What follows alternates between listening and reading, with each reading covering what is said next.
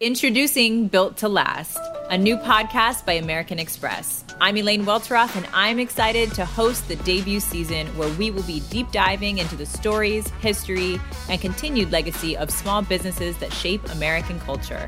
Through these important conversations, we'll hear how the Black business leaders of our past have inspired today's Black-owned small businesses and communities. Join us for the debut season of Built to Last on Spotify, Apple, YouTube, or wherever you get your favorite podcasts.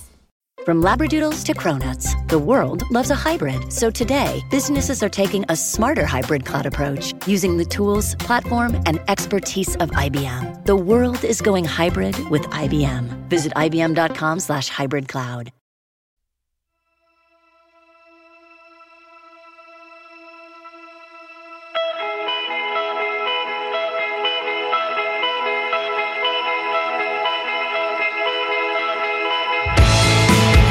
Hey guys, welcome to another episode of View from the Cheap Seats. We're really excited. We are the Sklar Brothers. If you're joining us for the first time, this is a show where we dig into the world of sports, the serious and also the absurd. We take on the topics of the week and we do it with a guest, either a comedian who loves his sports or her sports, or someone in the sports world. And today we got someone who we worked with at the NFL Network, who we love, who is still at the NFL Network. He was a wide receiver in the NFL for 10 seasons, played college ball in Nevada. He's a great dude and knows his NFL. One of the sharpest dressers. And by the way, kicks so much ass on the CBS Sunday football show, like in between games and pre-games and stuff. He's amazing. Jay, we're of course talking about Nate Burleson. So we'll get to him later. And then later on the show, I don't know if you saw the comments by Matthew McConaughey, but and McConaughey's like playing every side of every angle right now. So right. We'll talk to him later on in the show. But first, Jay, let's get into the announcement this past week that Floyd Mayweather Jr. is going to be fighting Logan Paul, not Jake Paul, but Logan Paul. So this is my theory. On February 20th. Yeah. So you could go two ways with it. My theory is that, like, you know where you are in this world by who you're celebrity boxing against. Right. If you find yourself in the ring with Honey Boo Boo, shit's not going well. Do you understand what I'm saying? Like you've fallen on hard times. If you ever see that you are versus Ozzy Canseco in a boxing match in Orlando, things are not going well. Yeah. And I think, well, that's one way to look at it, is that, you know, Floyd Mayweather. But you do it because you don't have money. You do it because you need this next gig. We understand that. There are a lot of people who once had fame and are now living on the edge. If your name, Joey Buttafuoco is the type of guy that gets in the ring and like tries to box Tanya Harding.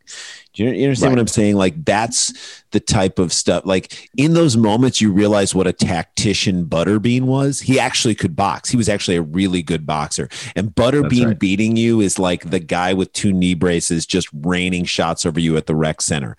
Everyone's like, guard him. You're like, I'm trying. And he's like 6 inches shorter than you. I can't. He's like throwing it up in a weird Jamal Wilkes sort of a way, and he's draining everything. That is Butterbean whooping your ass because he was a guy who never, ever did a sit-up. Right. But so Floyd Mayweather, that's one. Yeah. So that's one theory. So, but Floyd Mayweather has money. Floyd Mayweather has the legacy. Floyd Mayweather has done all that he needs to do in the world of boxing. So there's got to be something else at play here.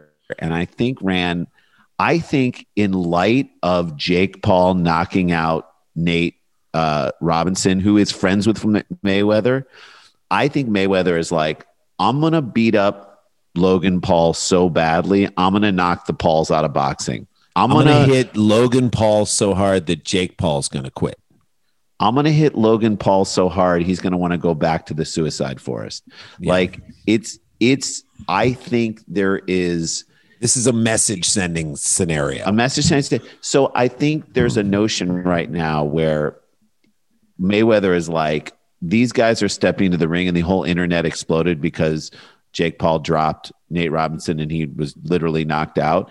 And I think, you know, there's this notion of like, for us, if someone who's like kind of not really a comedian gets on stage, like remember when Jeremy Piven was like trying to do stand up and he would go out and he would tell these long stories, and it's like, yeah, you're standing on the stage and you might be getting laughs, but you're not doing stand-up comedy. Like, stand-up comedy is an intricate thing that we've spent our whole lives working on. You can't just suddenly say, I'm a stand-up comedian, and the internet goes nuts over you, when that's a disrespect to the art of boxing. And I do think so. Wait, so you want Floyd Mayweather to box Jeremy Piven? I would like to see that, or Jeremy Piven to do stand up with Logan Paul. But I do think there's something in that notion that this is the most noble. This approach. Is what it is. Yeah. Hey, I'm going to show you that boxing is a real thing. What's insane though is that Mayweather is such a tactician and fights such a boring style that sucks. He's so defensive that you can't get the shot in on him, that I don't think there's going to be that crazy knockout punch. And also Logan Paul is much bigger than Mayweather, like much, much bigger than that. So I'm not sure Mayweather is going to be able to knock him out. Like if you're Mayweather, you don't want to just win on points. My question is this good for boxing or is this bad for boxing? Because we're talking about Floyd Mayweather Jr. fighting a kid, a YouTube star. We're not talking about like when you and I saw Sugar Ray Leonard fight Marvin Hagler over at Howard Opinski's house on pay-per-view. We're not talking about, and we lived through that golden era of middleweight boxing. Like, we're not talking about that. We're talking about some stunt fight, which the biggest fight before that was Conor McGregor, a UFC guy fighting Floyd Mayweather Jr. Like, the Pacquiao-Mayweather fight happened 5 years after it should have happened. Yeah. Boxing has a real problem. Like, are we talking about boxing? Like, if you're super inside boxing, yeah, you know the good fights. I think the heavyweights with Tyson Fury, I think Fury's interesting. I think the heavyweights with Tyson Fury. Triple G is good and Lomachenko is good. And I mean, I've seen these fights and they're good, but like the casual fan doesn't give a damn about it. Right. So boxing has kind of become like record collecting. Like you have to really understand, like you have to be a music file to want to go into the vinyl world. The general TikTok music fan of Juice WRLD is not going to be like necessarily digging into stacks of vinyl at record shops. So boxing has sort of become more of a niche thing, which is crazy because when you think back to like Muhammad Ali and those massive fights that he did, and you think about Sugar Ray Leonard and Roberto Duran and all those fights from the 80s and the 90s before MMA hit the scene, like those were the things that they were as big a sport as any other sport. I remember Lennox Lewis fighting Mike Tyson. I remember Evander Holyfield fighting Mike Tyson in the 90s. So like, again, the 80s had some great fights. The 90s had some great fights. And they were fights there were fights where people get them on pay-per-view. Do you remember like being in New York City and like walking down the street and seeing people looking into a bar that charged money because they got the pay-per-view and people just showed up to watch it? Like that was a thing. That was the thing. I don't think people are going to do that with the Floyd Mayweather, Logan Paul. It's like, this feels like a fight of like, meet me outside. Like, I don't think it should even happen in the ring. I think it should happen outside the building. It should start with what I'm saying. You want to take this outside, and then they go outside, and it's just like a bare knuckles brawl. So we'll see what happens, and we'll see if it does anything for the world of boxing. I do believe that Floyd Mayweather has more pressure on him than he is willing to admit, because he is fighting for the art and the dedication to boxing. He's not just fighting. He's got to knock him out, though. He's got to knock him out. He can't just win on points. If he just wins on points, that's it. Let me just ask you this: is Jim Lampley going to call it? No freaking way. Jim Lampley doesn't even come near that thing because it is a stunt. It is not a real thing. And a guy like Jim Lampley who loves boxing would never, ever even. Maybe we'll try to get Jim Lampley on this show and see. Be amazing. Be amazing. All right, let's take a break. When we come back on the other side, let's talk NFL. It is in full swing. Two huge upsets happened this week in the NFL from the woeful NFC East. The Giants and the Redskins defeated teams they had no business defeating. What does that do to the pecking order? What does that do to the power, the power index in the NFL? We're going to get into all of it with Nate Burleson right after this.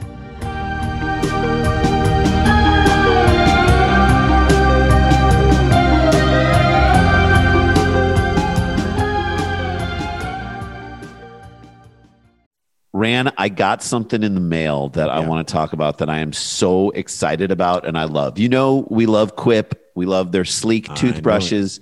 We love the smart motor that wins you prizes and all kinds of stuff. Sure. You can win gifts. I love all that stuff. I got in the mail the flossing pick. I got the flossing pick too. I love it so much. And you know what? I like to floss, but and I do it once a night. I do it at night every night, but I should do it more often during the day. And I do think this will contribute to better tooth care and to shorter dental appointments. And the flossing is so good. First of all, it's amazing design because it's Quip. You press the little Q button and the thing opens up. It comes in this little cool case that opens and closes almost like my earbud cases. Exactly. And it has like a magnetic connection at the end. And then you clip down on a little floss and you pull it out and then you snap it off and then you have floss in a little pick. So you're not wasting tons of floss. It's super easy to use. The flossing with the brushing, I feel like my teeth are in better shape than ever. Quip has you covered. I love these guys. They got the sonic vibrations on the brushes. We've talked about this. Our kids have Quips. It's a 2-minute brushing cycle. Every 30 seconds, you get a little zzz, and it tells you to go to a different area within within your mouth. You got the smart motor, right, Rand? That can I switched to I got the new black Quip toothbrush with the smart motor, and I love it so much.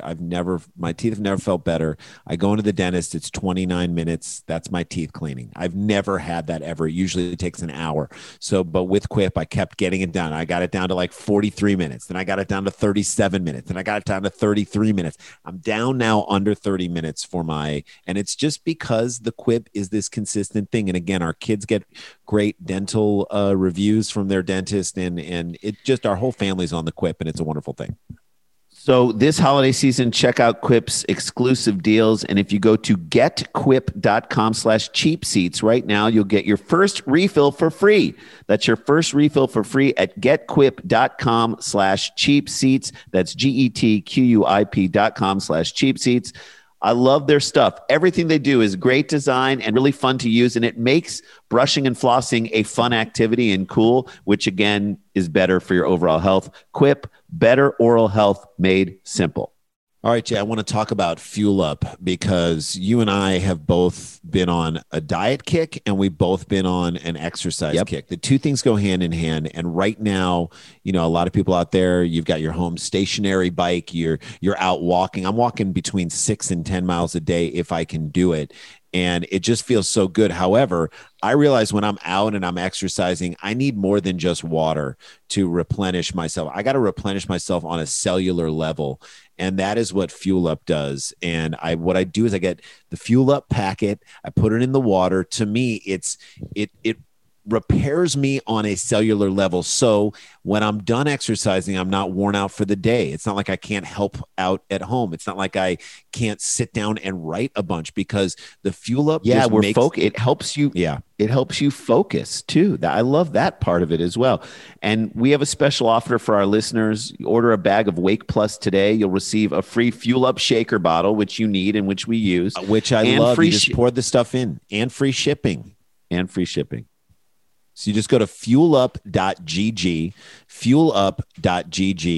and you can see all their products and stuff they do there. And I've tried all of their products. They're all really good. I can just say this. Before I started just exercising and drinking water, I would come home from exercising and be kind of wiped out for a little while.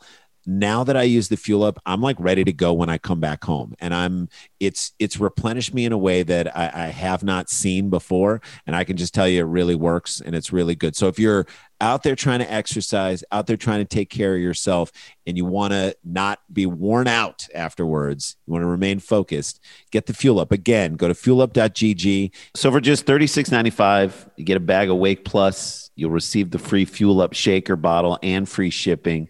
Give it a try. You're going to see that you will feel better. You'll feel like you're about to start your workout when you finish your workout, if that makes sense. Take it from people who have used it and love it.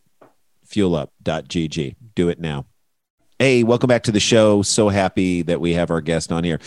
Proud of him, got to know him, got to be friends with him at the NFL Network where he killed it and then just moved on and continued. He's still doing stuff in the NFL Network. I love him on CBS. I love him with all the holding his own, always looking sharp. Great analysis. I mean, that's really why I go to hear what he has to say, because he played the game. Nate Burleson, how are you, buddy? I'm good. I appreciate that. Thank you for the introduction. Yeah, man, those are some fun times, being able to get to know you guys, become friends, but also work together. You guys are my speed of edutainment, as I like to call it in football. I'm not the type to just get up there and be like, hey, this is why the post corner really worked against the cover two. Right. It's like people want a little bit more. So watching you guys and being fans of yours for so long, it's like you take elements of people that you admire, and I appreciate that time that we spent together. It's why you roll so well on Good Morning Football. I mean, I feel like, you get it, you understand it, and can hang with people who are funny and people who, you roll with it very easily. And also people can go to like any number of places just to get the bare bones analysis. But I think the reason why, so we say this about comedy too, we're like, why do people tune in to John Oliver last week tonight? Or why do they tune in to Bill Maher on Friday night? We already know the news. We got the news all week long. Why do people watch Pardon the Interruption? Like, we've already seen that cycle all day long. Yep. Yeah. So like, why do we do that? Because you're about personalities. It's all about the personalities. I mean, the crazy thing is like, I've always wanted to see Boomer and Phil Simms on the same. It's fascinating to see them both, because I always felt they were two sides of the same coin for some reason. They are quarterbacks who spent time in New York, played for the different teams in New York. Kind of just, one is a little more brash, the other one's more of a Southern dude, but they both kind of did it. It must be fun sitting on that set with those guys. It really is, and I've been really pushing for CBS to capture the content in between the commercial breaks and while we're watching the games. Yes. And release that just on social media, on digital, on social media platforms, because like that's the best part about working on the Sunday show. One, it's prime real estate, like it's CBS. So when I auditioned, I didn't think I'd get the job. It was just like, all right, I'm just glad they know who I am. Mm-hmm. And then when I landed it, I was like, okay, this is going to be something that I have to, know the history of this show and appreciate the scene I'm in. But two, I got to be more of myself. But as I got to know like everybody on the cast, we really started to open up, and we're like a group of brothers, like, different age ranges, of course, different backgrounds. But when we're watching the games before halftimes, we're sitting there eating lunch. So the first thing people do is we talk about each other like we're in the locker room. We're looking at each other's plates and we're like, Boomer, you shouldn't be eating that. You put the weight on. And then Phil, he'll get going. And the one thing about Boomer and Phil is they are like the same exact dude. They're like your two older brothers that if you got in a fight, these guys are going to be knocking dudes out for you. But your two older brothers, lightweight, hate each other. So they're always fighting. Like it's easy. I'll just sit back and I'll be like, so when you guys are in your prime, like who was the fastest? And it's like I ask it like inquisitively. I'm like, no, I just really want to know. And then Boom a dude, because Boom loves himself some Boom. Like if you thought P.O. I love me some me was a dude, Boom was that before. So Boom would immediately go like this. me, of course. And then Phil, he'll hear it from across the room, and it's just like pew, pew, pew, pew, pew. And they'll just take shots all day long. And I went to him, I'm like, look, we need to put this stuff out there. It makes us really human. Yeah. And it makes these guys that might not like identify with this younger generation of fans who don't know how great these guys were. Yeah. It makes them really relatable. Yes. And the response I got was, well, we're gonna have to make sure we tone it down because locker room talks get spicy. And I'm like, all right, well, let's edit it because people would love to see it. Edit it out. Yeah, just clips. Find the clips that are safe. Well, it's so funny that you say that because I shot a little thing that I directed with the guys from different sport, but with Pedro Martinez, Gary Sheffield, J-Roll, Jimmy Rollins, and we sat around during the playoffs and we were watching the playoffs game. And to me, that was the greatest thing in the world. You're watching Pedro Martinez be like, don't throw that. Don't throw that. See? And then Sheffield's like, see, I know exactly what he's saying, and I know what's going through his mind right there. What he's saying is, I'm looking for a pitch low and outside, and Pedro's like, I'm going to drop it 1 inch below that, drop it 1 inch below it. And you are literally, you know, as you guys are watching these games and as you're analyzing them, how much of it is like brain twitch? You put yourself back in the position of being on the field. A lot of it is knowing what's going to happen before it actually happens. You know, I say that, you know, this is all a cycle. You know, the NFL, it's just the same storylines. It's just packaged differently with new players and new talent on the field. But it's like that scene in The Matrix where Neil's walking. He's like, "Huh, that's strange. Yeah. Black cat." And they're like, "Huh?" "Yeah, black cat twice." And they're like, "That's a glitch." And it's like I feel like I am Neo in The Matrix watching the football just play the same thing over and over again. What's great about watching it with guys like Boomer and Phil and Coach Cowher is, and I'm the young pup, so I just sit back and we're watching these games, and if a coach makes a terrible decision, I'll look at Bill, and Bill's just like, should have did it. The chin. Stupid play. Stupid play. I'm like, all right, and then you'll look at Boomer, and Boomer's just like, why would you throw that ball? Yeah. Why in the world would you? And then Phil's over across the room. He's like, oh, like every pass you threw was perfect. And it's just like, I'm sitting back and I'm like, this is the coolest job ever. It's our show is an hour long, and that's whatever. Like I'll take whatever piece of the show I can get. My 15 seconds every segment. I'll take that. But the best part of my job, I'm there from 8 a.m. to 8 p.m. The best part of my job is sitting around talking shop. Like last week, we're sitting there and we're getting ready for the production meeting. And then, you know, there's all this news about the Jets and how bad they are and Gase being fired. So Boom's like, Coach, I know we ask you every week, and we've been asking you for the last couple of years, are you coming back to coach football? Yeah. And Cowher's like, you know, I'm really loving it. He has this really like soft demeanor when he's not angry. He's like, I'm really loving TV, and it's just I don't know if I want to go back. Yeah. And we're like, but Coach, you still have it in you. He's like, yeah, I do. And then Boomer says, what would it take? And Cowher goes, you know, 4 years, 80 million. And we're like, 20 million a year. Yeah. So we're like, damn. So then Boomer's like this. We're in the production. He's like this. 20 million a year, my A block for my radio show. So that was, and then for the entire day, we just kept asking Coach Cowher if he's going to coach the Jets. Yeah. And what's why I'll give you some behind the curtain stuff. Let's hear it. Okay, so a few days before, I'm sitting at the crib and I get a text message from Sean Merriman. He texts me occasionally, just check in. He's like, yo, what's up, Nate? You got Coach Cowher's number? And I'm like, sure, yeah. Yeah. So I hit up the group chat. It's all the guys on the show, the NFL Today group chat with the producer, Drew Kaliski.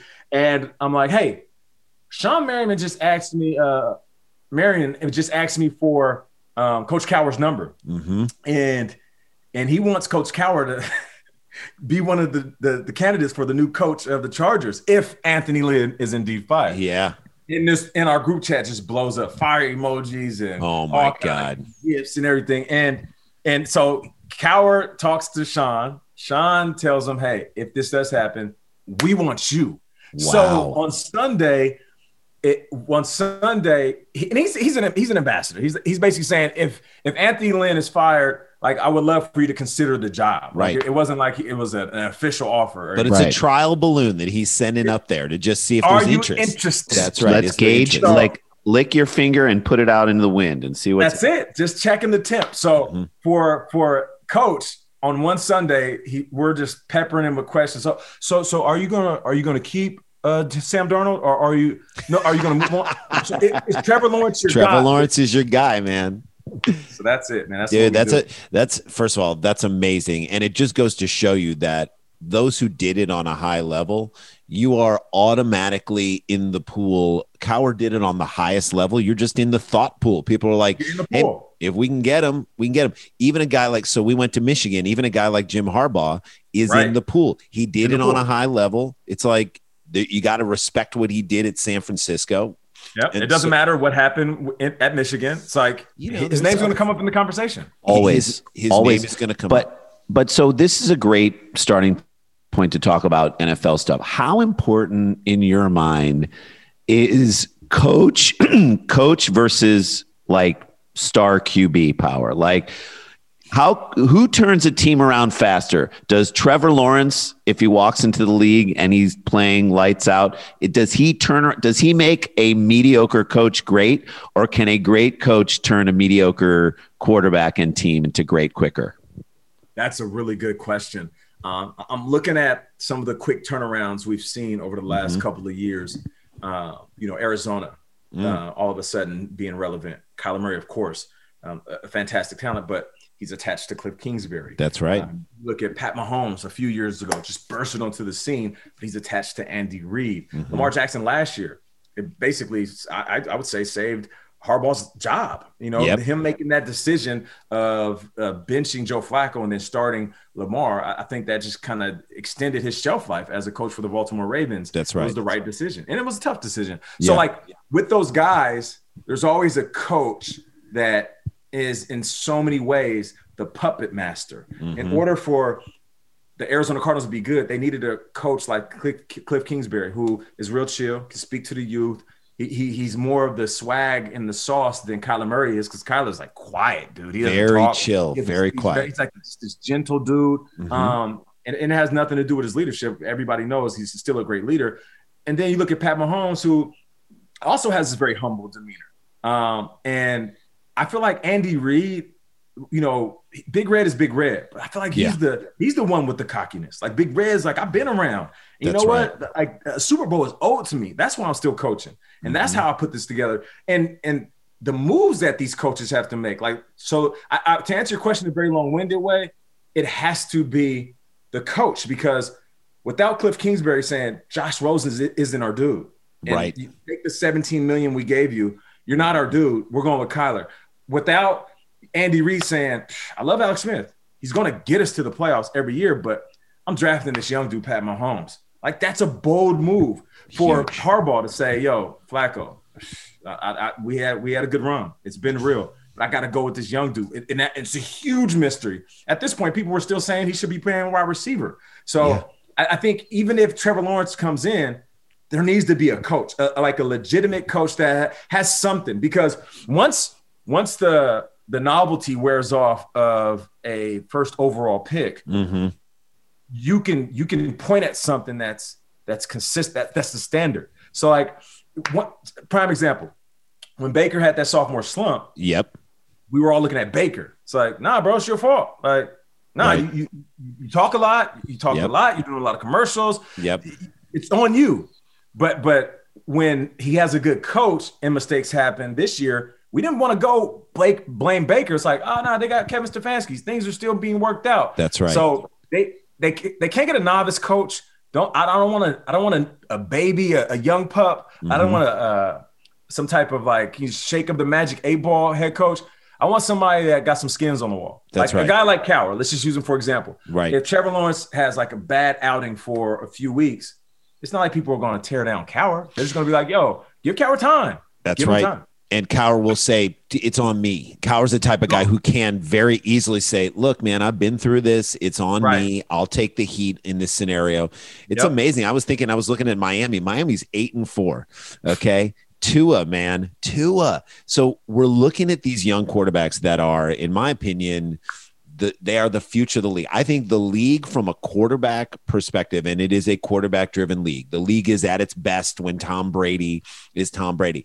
I can't believe this, because when I'll put it in a context of tennis. Okay, I don't know how much tennis you watch, but like for years it's Federer, Djokovic, and Nadal. For 20 years, dude. 20 years, these guys. But there's nobody coming up that are the next Federer. So I say to myself, when these guys are 41, 42, what's going to happen? So you look at who's having a good year this year. Aaron Rodgers is having an unbelievable year, and that's our guy. I just love the dude. Think he's a great guy. He's funny. He's chill. I mean, I say, look at what was the game? He threw 5 touchdowns, and everybody goes up to the camera in the end zone to flex, and he comes and does the laziest flex ever. It's so funny. He's always aware. He's Always aware. He's hyper aware and he's funny. And it's what makes him a great quarterback because he's aware of everything at all times. But he's even aware of being funny in the moment on a football field, which you're like, dude, that's an indulgence. That's like being funny while acting like he's not trying to be funny.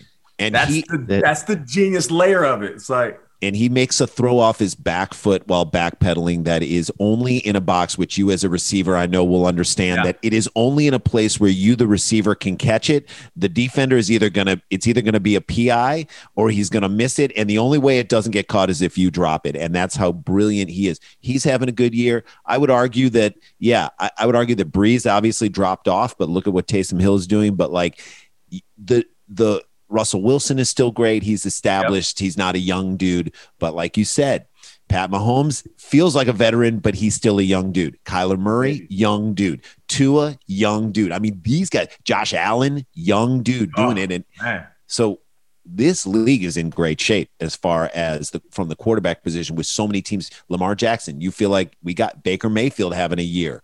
You're like, all those teams. Look at Joe Burrow, what he did before he got injured. We saw some moments. We're like, damn, this young dude got some juice. And he was getting beat up in some of those games and kept picking himself up off the dirt.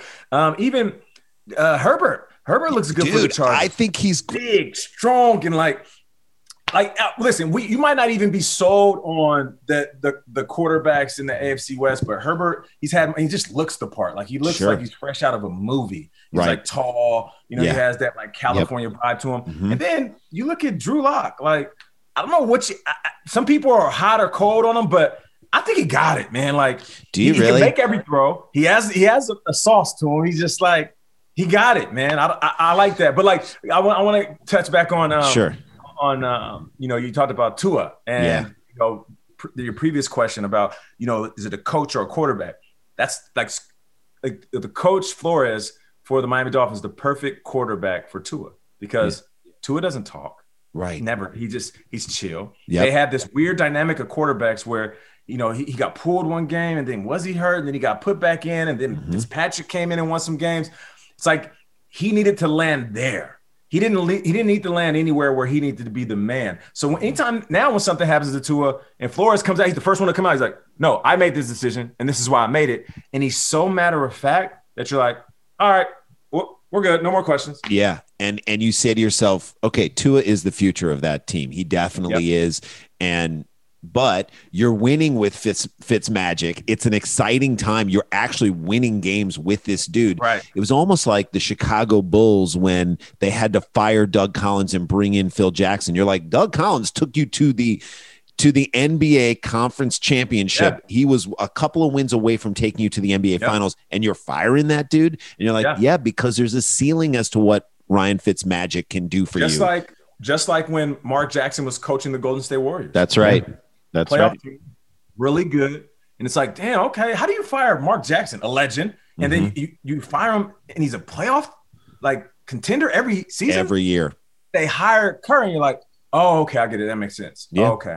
Kerr, who played under Jackson, who played under Popovich, who literally had the, again, but who like Phil Jackson had the outside of the box approach of like, I'm not going to hammer my players. I'm not going to embarrass my players. I'm going to build them up. We're going to talk about mental state. We're going to talk about meditation. We're going to talk about visualization, like all the things that sort of those coaches who aren't those old school like a guy who can talk to this generation. And that's why people respond to him. You just see it. That's a great example of a coach that because teams are a direct reflection of their head coach. So Mark Jackson, point guard, he can manipulate an offense. They come down, they were running schemes, trying to get guys open. The offense was good. It wasn't as explosive. Kerr was a shooter.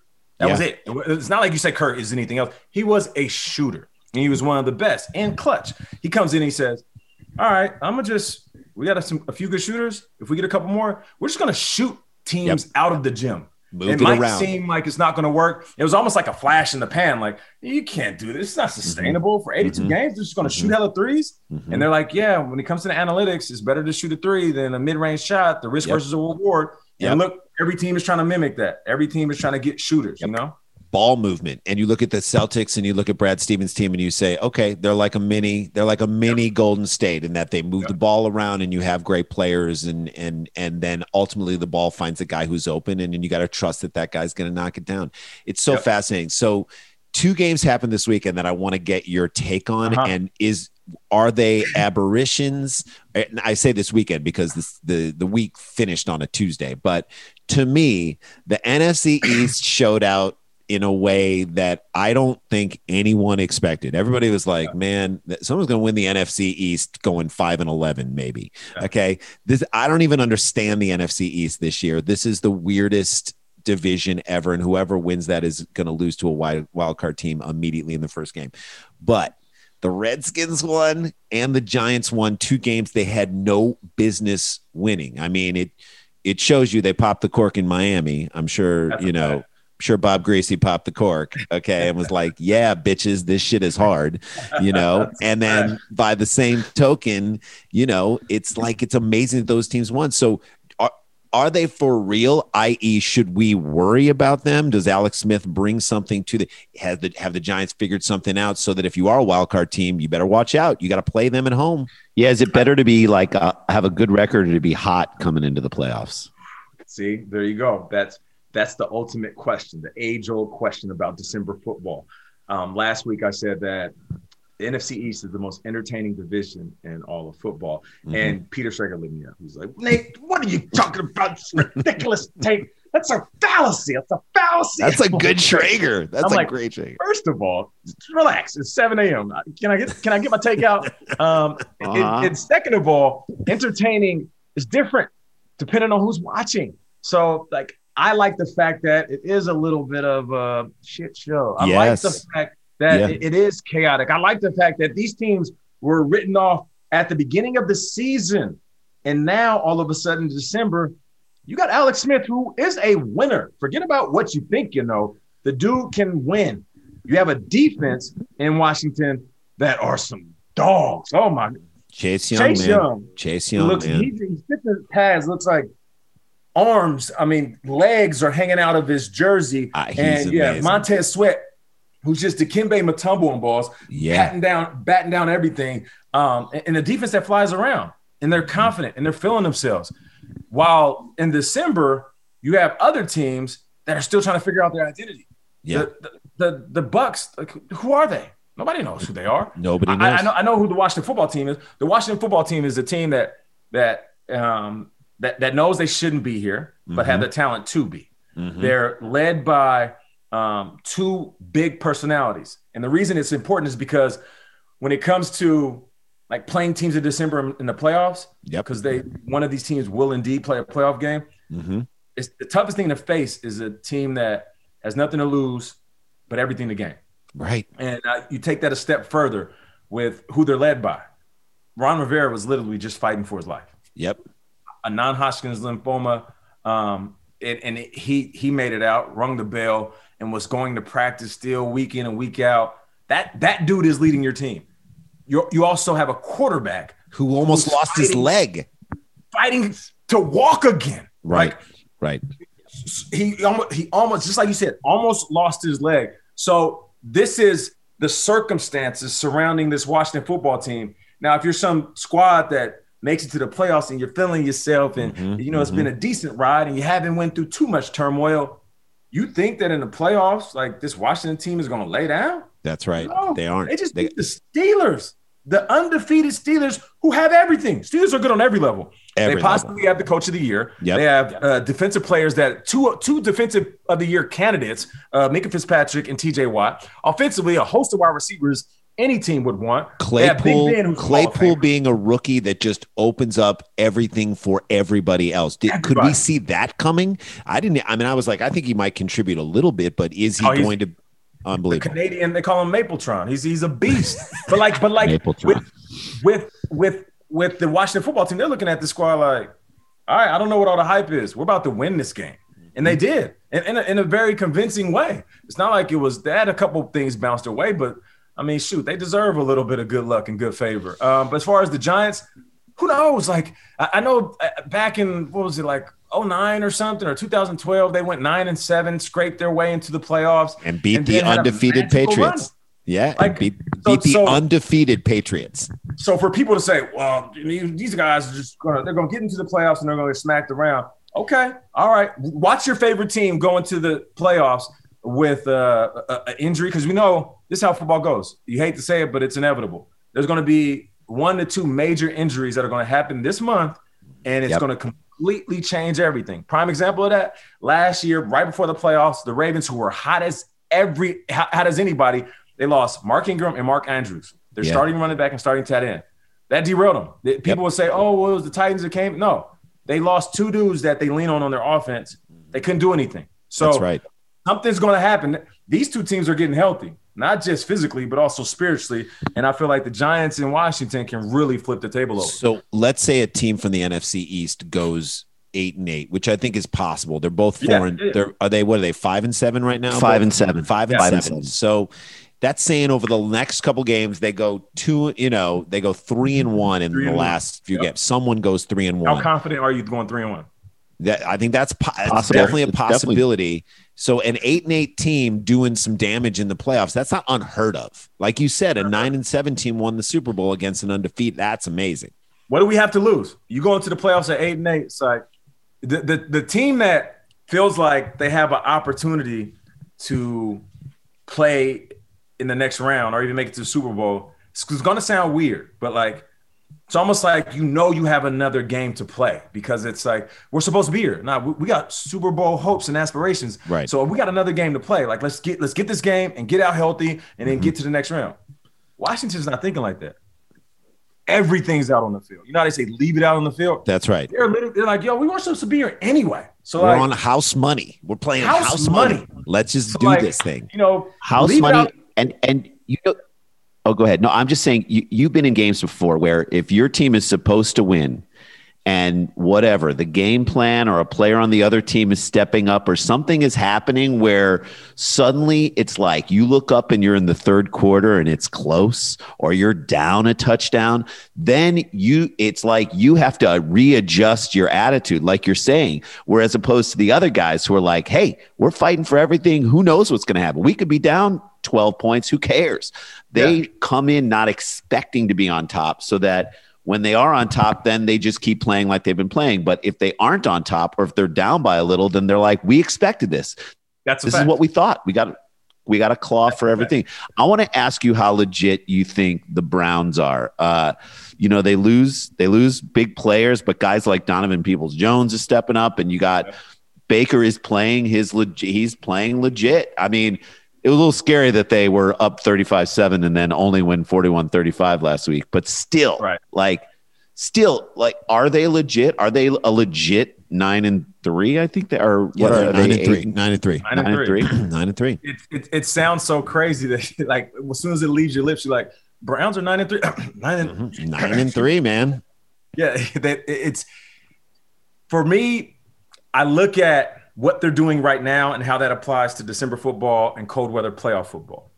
They have a quarterback that is taking care of the ball. Baker is not throwing the ball recklessly, turning it over, and forcing the issue like he did in his sophomore season. This year, he's been a little bit more measured. After making some mistakes early, he's figured out what he needs to lean on. The run game. They have Nick Chubb. He's awesome. And Kareem Hunt. Yep. And they are fantastic together. It's like, I said it on the show, it's like fighting Mike Tyson in the first round, and then him leaving in the second round.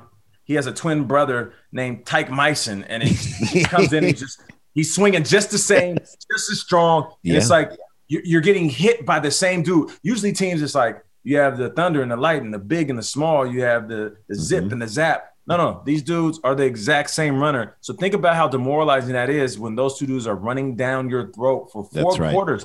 It's not only demoralizing, but it's exhausting. And then the moment you're like, all right, man, listen, we gotta sell out to stop the run. All right, linebackers, I need to take a step up, and safety in the box. The moment that safety sees that arm extend and the running back roll over it as if he's about to take it, and then all of a sudden the linebacker jumps up like this. Baker pulls that ball out, picks his eyes up, and he's looking down the field for Donovan Peoples-Jones or Jarvis Landry or Rashard Hollywood Higgins. Like that is what makes this team special, is that the run game, is going to hit you in the mouth. That's right. But the knockout blow is when they throw that play action right over the top. I think they're legit, man. And they just got Myles Garrett back. Yeah. He's an incredible talent. And Yep. it's another team, like, I do believe Cleveland is confident, like, man, we got a legitimate shot to win a Super Bowl. But they're the redheaded stepchilds of the playoff contenders. Right. Like, it's like, oh yeah, okay. What are the group of teams? Okay, let's look at who's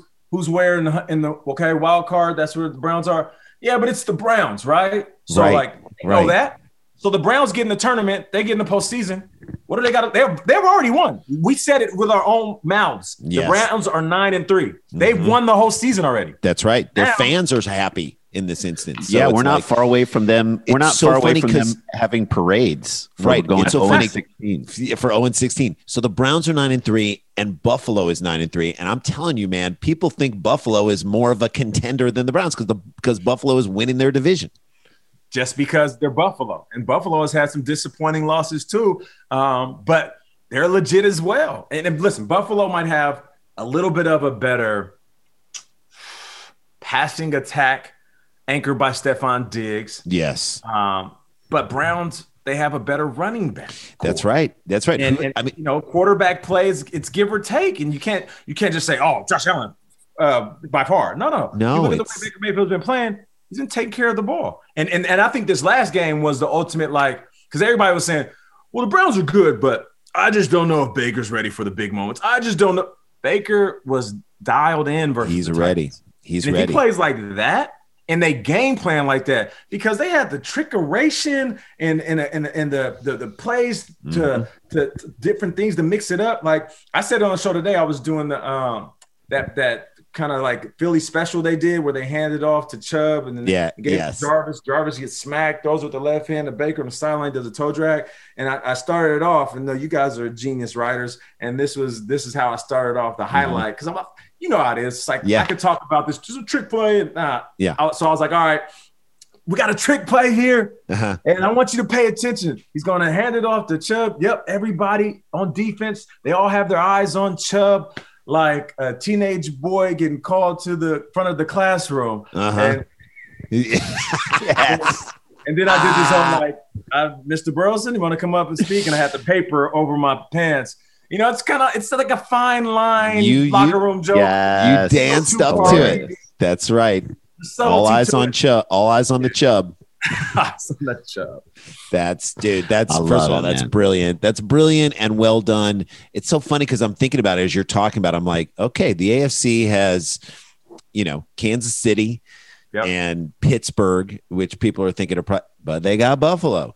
And you got Miami, and you got Tennessee, which in a playoff atmosphere is the type of team that if Derrick Henry goes off, forget about it. Yep. And they got the Colts aren't bad. I mean, it's like you got a lot of teams 8-4 or better that are legit. And then again, when you go to the NFC, the Packers, Seattle, the Rams have to be talked about. If for some reason, Arizona gets on another upswing, then you're talking about Tampa. So there are, to me, I think there are so many teams that right now, sitting as we sit right now, 12 games into the season, have a lot of hope. So I'm going to ask you this prediction and we'll come back and do some quick hits with you. But gun to your head, who's in the Super Bowl and who wins the Super Bowl right now? I'll stay with my original pick. And that's the Kansas City Chiefs versus the Tampa Bay Buccaneers. Wow. Whoa. It's a magical turnaround by Tampa to catch the rhythm and find their identity. They scrape some tough games through in the playoffs, and Tom, he takes his team to a Super Bowl in a city where they play, and the team has never won. This whole storyline is beautiful. It's like it's written out of a fairy tale, and then it's a back and forth affair, very dramatic. Pat Mahomes, last second, 2-minute drive. He just does to Tom what Tom has done to so many quarterbacks, and he wins it in a spectacular fashion. A big catch by Kelsey or Tyreek Hill, And I think that's how it's going to play out in my head, in my theatrical mind. And it'd be one of those games where it's like, damn, even Tom at this age proved that he can do it. But this was a graceful way of handing the torch over. And it wasn't snatched off of his dead arms because he was playing at 50 years old. You know, this was the way we wanted it to happen. And then from there we ride it out. You know, it's Tom coming back. It's Tom coming back. So I think that's how I see it playing out.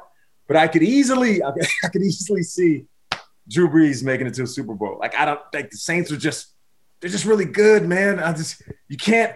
But Saints are always. I forgot the Saints. And the Saints are like, that's something you can always count on. The Saints will forever be regular season good. It's like the Green Bay Packers. Yeah. And it's funny because both of those quarterbacks deserve to be 2-ring guys. There's certain guys where I'm like, hey, congratulations on the ring. Be happy with that one. That's right. You got it. Like, yeah, like let's not walk away. Walk away from the casino. Walk away, dude. Walk away from the casino. Go to the strip club. Get out. Get out. You're good. You're good, man. Put it in your pocket. But like for Drew Brees and Aaron Rodgers, like I always look at these guys just like curiosity because I just don't want them to retire as 1-ring guys. They're too talented. Superbly talented. I mean, and then you think to yourself, oh my God, Dan Marino. Dan Marino had so much talent and never won one. He had Dan Marino has 0. Eli Manning has 2. And Eli Manning's not bad. He's a good quarterback. And like we said, took a 9-7 team and beat an undefeated team and had the magic to make those, to make the plays when they counted the most. You got to give him credit for that. But like, in my opinion, Eli should not have as many as Peyton, and he does. And Right. And what's crazy is like you start to, because we're all fans of yesteryear, right? The 80s and 90s football. We're also fans of the NBA, and we know how many dudes couldn't touch a championship because of Jordan. Like we know, we see these dudes. Like we see Barkley all the time. Or like, Dominique Wilkins, man, please. Like, come on. These are legends. Legends. There's a couple of quarterbacks that aren't going to win because of Pat Mahomes. It's like, whatever. But like, there's going to be some very talented guys that might not ever win. Like, will we see, like, is Deshaun Watson going to be Dan Marino? Is Lamar Jackson going to be Dan Marino? Is Josh Allen going to be Dan Marino? That's a great question. So it's like, you're thinking about it and you're like, dude, we're witnessing this era where quarterbacks are more talented than ever, and none of them might not be as talented as Pat Mahomes, who could be the gatekeeper for other teams winning a Super Bowl. So if we talk about what Brady's dominance in the last 20 years and what he's done, and he's the GOAT. I mean, let's just say it. The dude is the GOAT. There is just none better. The fact that he's leading a team at this age and this, that is relevant right now. I mean, so he is the GOAT. But for a guy like Pat Mahomes, if he's lucky enough to win 3 or 4 or whatever in this era of these quarterbacks and these teams, the way it goes, I mean, I think you have to look at the group of people that are around you to say, okay, is this the greatest ever? You never know. Yeah, for sure. And Pat Mahomes, he has it. He has everything. He has the demeanor. He's humble.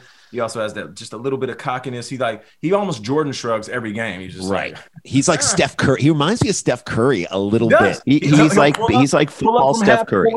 And do a little, you know what I'm saying? He'll do like he does have that Steph Curry vibe. And here's the thing. At the end of their career, say Pat Mahomes goes on like a crazy run, right? And he's winning 5-6 rings, and then the conversation happens, and we're like, yo, is it Pat Mahomes or Tom Brady? Tom Brady. Is it LeBron or Jordan? Like we're gonna have that conversation. For me, there's 2 ways you can look at it. Yeah. You can pick Mahomes and say, because he's so skilled. Yeah. Like he's so skilled. He's a different type of skill. Like even some of the throws that he practices when he's training, like the crossbody throws, the no looks. No look. A no look. The no look in a game with a collapsing pocket up against the Ravens. Like this wasn't at practice. Unreal. The pocket collapsed. He steps up and looking over here and crazy. So like and he can run a little bit. He's stronger than you think. Yeah. So all of these different attributes and skill sets and characteristics, they make him like, that makes you like, okay, check. He's the greatest. But then on the flip side, if you look at Brady, all the things that he never had. Yeah, the receivers never had speed. He's never had speed. Forget about at receiver, which is true. Pat Mahomes is playing with an all-star team. Let's be clear. But Brady hasn't had that his whole career. But even on a more physical standpoint, if you just had an argument where you're going back and forth, all these great quarterbacks, and you said, Brady is the slowest quarterback to play the game. Yeah. And every game he went into, from the moment he stepped in this league, he was never a threat to run. You know how crazy it is for a team to walk in and game plan and say, hey, defense, like, don't worry about him running. Like, he's not going to run. He's not going to run the ball. So that means and still surgically picks you apart. So he is so smart at identifying what the defense is doing. He's so smart at pre-snap changing the call and understanding what's going to work. Like he sees, it's like the dudes who walk up to a piano and just they don't even see the keys. They see the song and they're just like, oh man, you're a savant. You're on a different level. But imagine in those same ways, if you're a defense playing Pat Mahomes, let's say you're the Ravens and you're like, okay, here's what we're going to do. We're going to sell out to take away his ability. We're going to put 2 spies on him to take away his ability to run. Yeah. Okay. So he's not running anymore. He's not scrambling. Which has been done. Now, what are we going to do? Now, is he going to pick you apart the same way that Tom Brady? It's worth in that discussion. Or what's worse, how many times have you seen a defense back up the Chiefs like 3rd and 16? Then you see the D-backs almost like establish a situation where you have a coverage sack.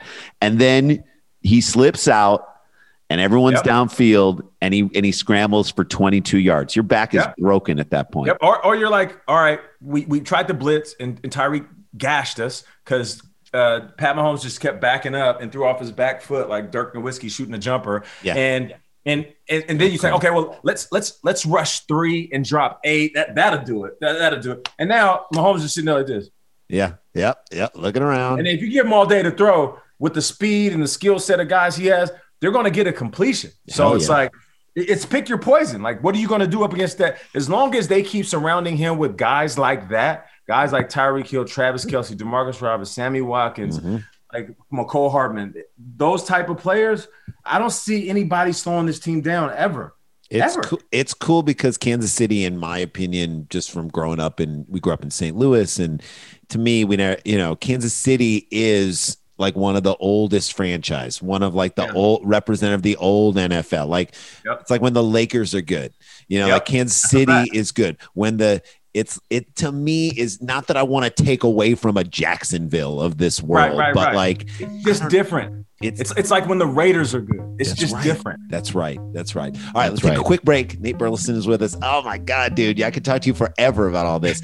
And follow him on Instagram, follow him on Twitter. Great follow on both those things. We'll come back with 3 quick hits right after this. This is View from the Cheap Seats. Don't go anywhere.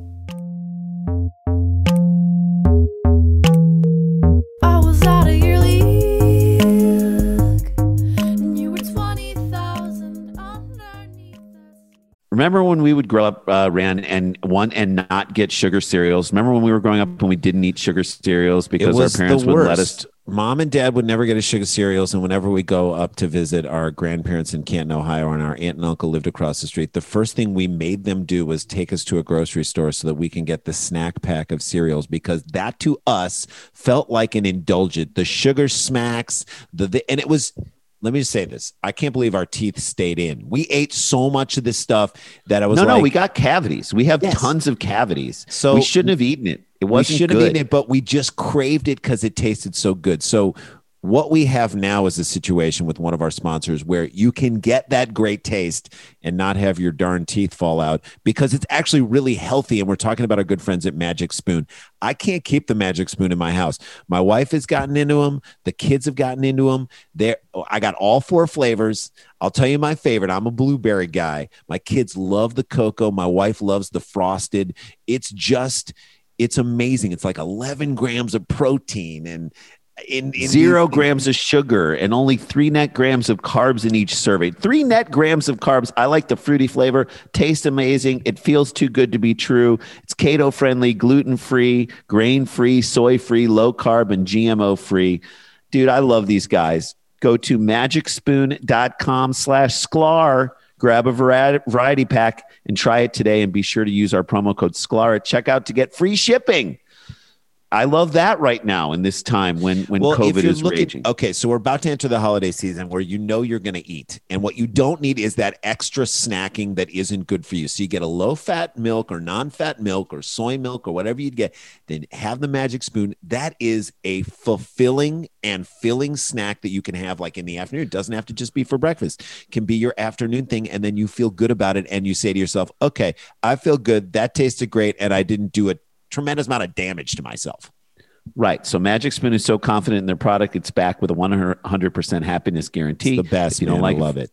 If you don't like it for any reason, they'll refund your money. No questions asked. That's magicspoon.com/Sklar. Use the code Sklar for free shipping. And of course, we thank Magic Spoon for sponsoring this podcast. Want to take a second and talk about our good buddies at Faraday. I'm wearing my Faraday Legends sweatpants. They're the most comfortable pants I've ever owned. Sweatpants. I love all their clothes. I go to their site. Randy and I were shoppers and fans of these guys. It's a set of twins who run this small business. They're so responsible. They're awesome. The company, it's the Faraday family. Their wives are in the business. Their mom are in the business. We've met them. We've hung with them. We love them to begin with. And now they're sponsoring our show. Every piece of their clothing, I would say, has lasted us like many years. Am I right with that? I'm not going to lie to you. I'm wearing my Faraday Henley, long sleeve Henley right now. I'm not going to lie to you. I probably have about 30 pieces of clothing from them. They're my favorite brand. They're the best. They make the best clothes. All the really cool shirts that you see us, even the short sleeve Hawaiian shirts, the long sleeve kind of Native American shirts that I wear, that's all from them. Like you said, the Legend sweater stuff is so cool. Just support these guys. It's the best gift to give that person in your life. It's a gift to give yourself, but that great piece of clothing that you feel good in, that looks really good on you. And I've bought a lot of clothes for my wife. They have great women's clothes too, and great kids clothes and stuff too. I think I bought like probably 10 or 15 things for my wife too there.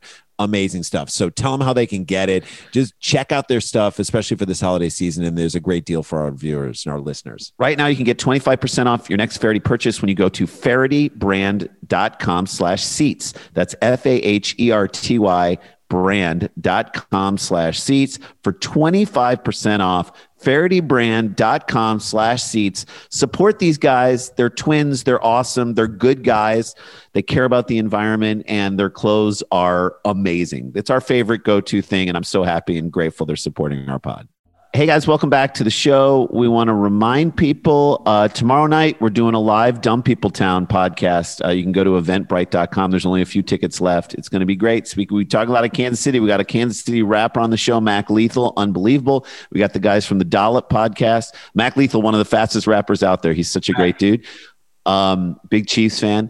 And we're doing that. And then we're on this stereo app doing like live conversations. Next week, I think we're going to do one Monday or Wednesday, Friday for Scarborough Country, the Virus Edition, and then Tuesday, Thursday for Dumb People Town. It's so much fun. Follow us, hit that stuff.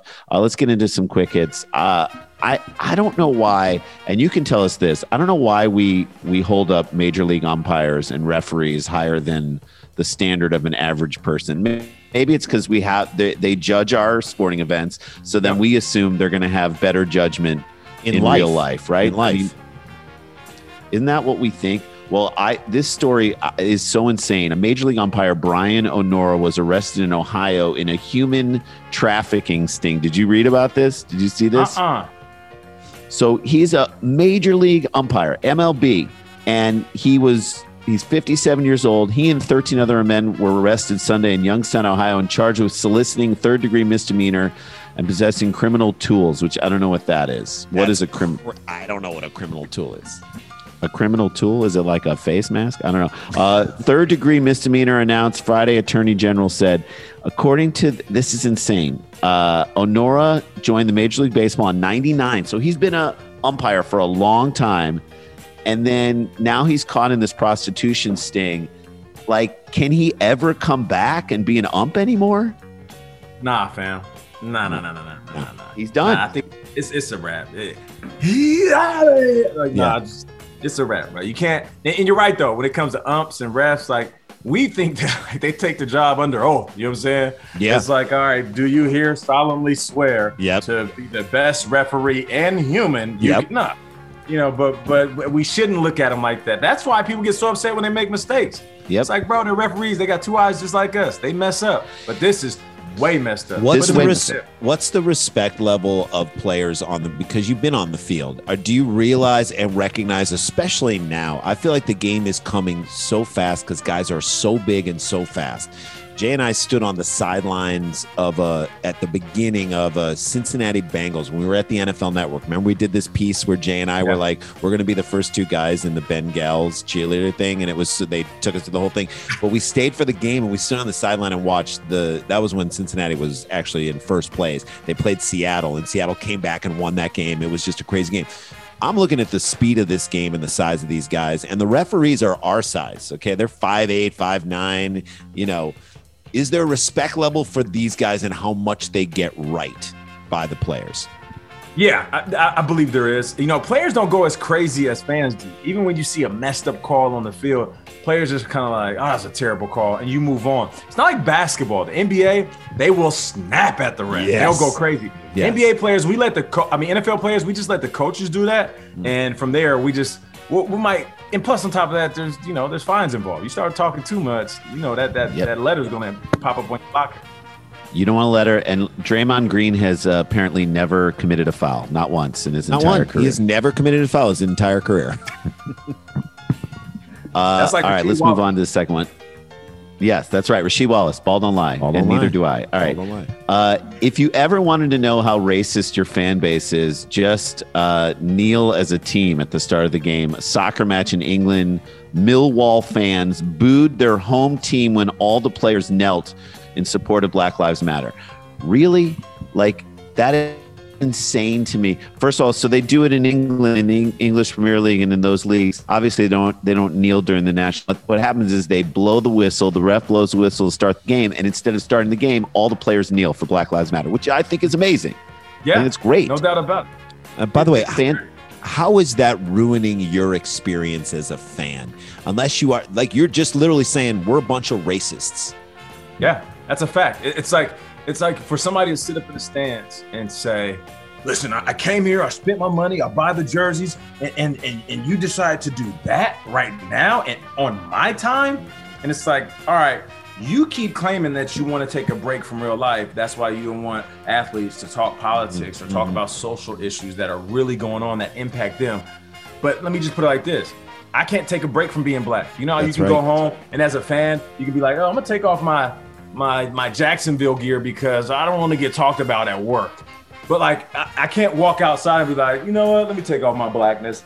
I'm gonna go ahead and be white today. Like it doesn't happen. So when you say I need a break from all this stuff the athletes are doing when it comes to social issues, just put yourself in the athlete's shoes and think to yourself, when's the last time they took a break from being black or being discriminated against, or somebody that might be gay, taking a break from the discrimination they face. Like there's all these things that people are going through. And if they're going through, that's because they don't have the ability to take a break. So beautifully said. Also, so beautifully put. And so beautifully said. And also, it's not like they're saying, hey, we're going to play this soccer game, and then they blow the whistle, all the players go off the field, and they're like, but first, instead, we're going to do a 2-hour lecture from Dr. Cornel West. Right. No, we're not. Right. We're not doing that. They're kneeling for 2, which, by the way, would also be awesome. Would be amazing. But they're just saying, fucking that would great. be incredible. Right. But all they're saying is they're kneeling for a few seconds to try and highlight that we need more humanity in the world. Like, if you can't handle that, you are just wrong. I don't give a shit. This is not, it's not a discussion. You're wrong. You're racist. They're not. Yeah, I think to me, I think the NBA did a great job in the bubble, allowing their players to just use their platform. Go off. Now, I would say to fans, did it ruin your experience to have somebody wear Breonna Taylor, have Jamal Murray wear Breonna Taylor and George Floyd, their pictures on his sneakers when he dropped 50 on someone? No, it did not. Right. You still watch the game. Yeah. You still watch the game. Yeah, that's it. Results were the same.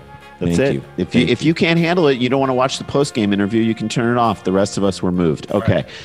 When you're quarterback in any college program, it's probably a good idea to stay off any reality show that airs on Bravo. But again, if you're a quarterback for 0-5 UNLV, does it really matter? Max Gilliam was filmed on the Bravo show Below Deck eating sushi off a naked model. Okay. Now, remember when Matt Leinart got all that shit for having like girls in his hot tub, like adults who are consenting? It's like, is that a scandal? You're a football player. You're a good looking dude. Or is that life? That's life. It's life. Don't be jealous. This guy made it. He did something that hardly anyone can do. He's in good shape. He's good looking. He's got money, or he's on his way to get money. Who gives a crap if he can get 9 women who are beautiful into his hot tub with him? Who cares? So this guy, Max Gilliam, went on this Bravo show Below Deck, which is a terrible show. And he ate, by the way, let's put it in context. He ate sushi off a nude model who very clearly, if she's going to lay down and let someone put sushi on her, she's consenting to this situation. For sure. Like, she's making money. She's not saying no. So he's not forcing himself on someone. He's not hitting someone when he's drunk. He's not in an elevator. Like, let's be clear what he did. And he's now apologizing. I'm like, you go to UNLV. Like, I'm surprised. I bet all the cheerleaders might also be at Crazy Girls, like working at night. I don't know. I have no idea. But they're at UNLV. Come on, like there's a moment where it gets taken too far. I mean, you'll never get people who are more, about women's issues and whatnot than us. But there's a moment where this stuff gets taken too far, and you can understand outrage on the other side. Yeah, you can definitely understand outrage, but it's like if he's an adult and he's doing adult things, if he's above the age of 18 and nobody is hurt, nobody is sexually assaulted, everybody is consented to this, and it's caught on camera on a reality show, which we know that's what the cameras are for. Yep. I feel like there's certain things you can let slide. Now, if he is 17, of course. If the girl was underage, of course. This is something extremely bad. But I'm not gonna sit here and say that the dude was in the wrong, because let's just keep it real. Like, he's in college. He's probably doing worse on campus. So Yes. I mean, let him live his life. They're 0-5. Maybe he should be studying the playbook instead of the sashimi down by her nether regions, but still. That's a valid point. That's a valid point. Or, so that's what he could have said. In the words of one of the most gifted rappers of all time, Malibu's Most Wanted, don't be hating. And maybe that's just all he has to say to people. Don't be hating. Don't be hating. This is great. So good. We could talk to you forever, man. You do such a good job. Want everyone to catch you on Good Morning Football with our friends Kyle and Pete. And on, I think you do such a good job on the CBS Football Sunday pre-game, between games. I just love your analysis on that. Appreciate everything you do, man. We're so proud of you and so happy for you, and happy that those in power and who have the ability to hire people see how talented you are and see how talented we know you are. Just keep it up, man. Thank you guys, man. You guys are awesome. Anytime. We got to do this again. We will. We will. And maybe around the Super Bowl, we'll have you back just because you're so damn good. You're the best, Nate. All right. We'll be back right after this, and don't go anywhere.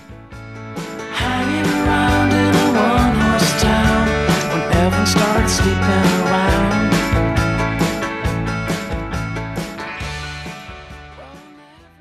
Hey guys, welcome back to the show. Nate Burleson, unbelievable. That dude is so smart.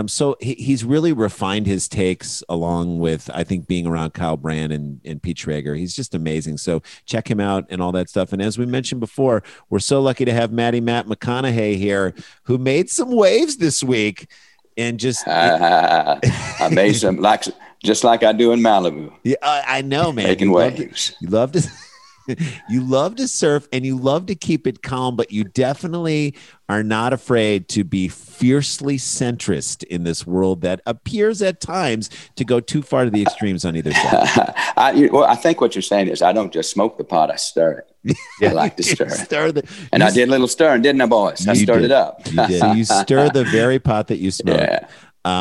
And what prompted you to say, okay, you couldn't just be like, I got my Oscar, I'm going to go surfing with my Oscar. You had to just be like, all right, everybody on the far left and everybody on the far right, shut the hell up. You hit it right in the head. Hit the nail right in the head. Here's what happened. Okay, this is basically what happened. Yeah. See, my whole life has been about finding the center. Yep. Okay. Yep. It's the Buddhist way, right? It's the spirituality of the universe. The universe was created to find true zero. Okay. All right. Okay. Now, I don't want to get off on a whole rant about vaccines and what that means. Dude, and all please. this. Hey, all right. But listen. I want to say to you this. Here's what I'm going to say. Okay. It's been happening my whole life. Who's my favorite player of all time? Odom McDowell. What position? Center field. There you go. I saw him hit for the cycle July 23rd, 1985. Drove up from Austin to Dallas. It was a beautiful sight, boys. I said, that is, in and of itself, the definition of universal centrism. That's where the answer lies. Who's your favorite basketball player? Olden Polynice. The guy never ate. He had zero food in his body. And the first letter of his name is a zero. Okay, that's right in zero-sum game. Not here, not there, not negative, not positive, right in the middle. I mean, look, when I drive my Lincoln, where do I drive it? Right over those yellow lines. That's right. Wait, you can't. No, wait a second. Don't do that. Is this a Lincoln commercial? This feels like copy from a Lincoln commercial. But you can't. I mean, listen, I was the one when they said, Matthew, we want you to drive down this old desert road and run into a bull. Well, not run into the bull. They said, stop short. I said, of course I will. And I said, put him right in the center. Put him right in the center. It'll be two entities in the universal cosmos meeting and understanding each other's point of view. There you go. That was the ultimate left, right, center equation. Cyrus and I bonded. We melded. It was Star Trekian, and I loved every minute of it. And I said, right in that moment, I said, this is where I need to go, is right down the center of the road and show people. You know, my friends say, hey, Matthew, man, you got people driving on the left. You got people driving on the right. They're all crammed in. There's no room in the middle. I said, well, they're so far to the left and the right. There's a big gap in the middle. That's right. And that's what I'm trying to fill. And you're going to drive a Lincoln right through it. It's why your most hated Robert Downey Jr. movie is Less Than Zero.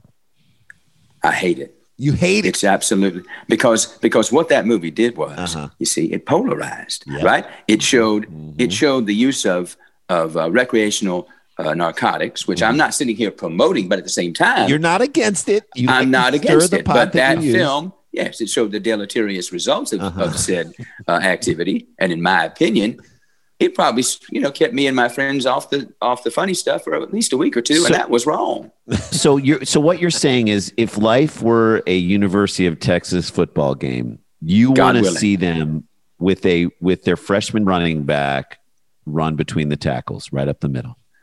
That's what this is. And I'm in it for the long run, boys, all the way to the goal line. We can sit here all day and talk about Republicans, Democrats, and libertarians, and all of these different ideologies. But what I'm saying is, within that word itself, ideology, okay? Forget the ology. Let's just stick with the idea part. Let's find the truth in the middle where we can all meet and agree. Listen, it's already happening. I have quietly been pushing for this country to loosen its stringent hold on illegal marijuana, right? Yeah. Okay. That has been falling like dominoes. You don't think I've been a part of that push along with Woody Harrelson, of course. No, you've been at the forefront of that. It was the forefront. It's not True Detective. It's just true is what that is. It is true. It is absolute true. My favorite president of all time, Harry Truman. Why? He was a true pothead man. Oh, I thought you were going to say. Well, I don't know that. That's actually an interesting historical perspective. I'd like to read about that. So there you go. I'm sure there are books about that. But here's the thing: we're coming up at the end of the year. A lot of partisanship. Everyone's screaming over here and screaming over there, and I'm just in the center, smiling and saying, "Join me. It's warm." There you go. It's like a nice Sunday in Malibu on the sand. If no one's around, fine, lose the shorts and just roll around. Hang on a second. Hot dog it, corn dog it. Okay, you heard. All right. That is a great way to end this episode, is just corn dogging it with Matthew McConaughey. I hope you corn dog it and horn dog it the way you know how, and I hope you catch the waves. And I think it's a good message. It allows us to love each other in a way that maybe we need to love each other. And I think meet in the middle. He's saying meet in the middle. Right. That's what he's saying. And Texas is right there in the middle. Maybe not north-south variety, not in the latitude, but certainly it's in the center of our country. It's in the center of our country. And they got a governor that's heading out soon. That's all I'm saying. Dude, if you run for governor, I'm voting for you. And this will be the greatest thing. All the way. All the way. No need to run, boys. I can walk right in the door. Thank you. Matt McConaughey. That's a walk-off right there. Speaking of walking in the door, that's a walk-off. And that is the show, you guys. Thank you so much. We'll see you tomorrow night, live Dumb People Town. It's going to be a blast. Eventbrite.com. Get your tickets. There's still some left. And we'll see you on the Stereo app. Get the free Stereo app. We'll see you on Tuesday, Dumb People Town at noon. At Wednesday at noon, Scarborough Country, the Virus Edition. Thursday, Dumb People Town at noon. And then Friday, that's Scarborough Country at noon. Love you guys so much. Punch a water faucet, wash your hands, and we are out.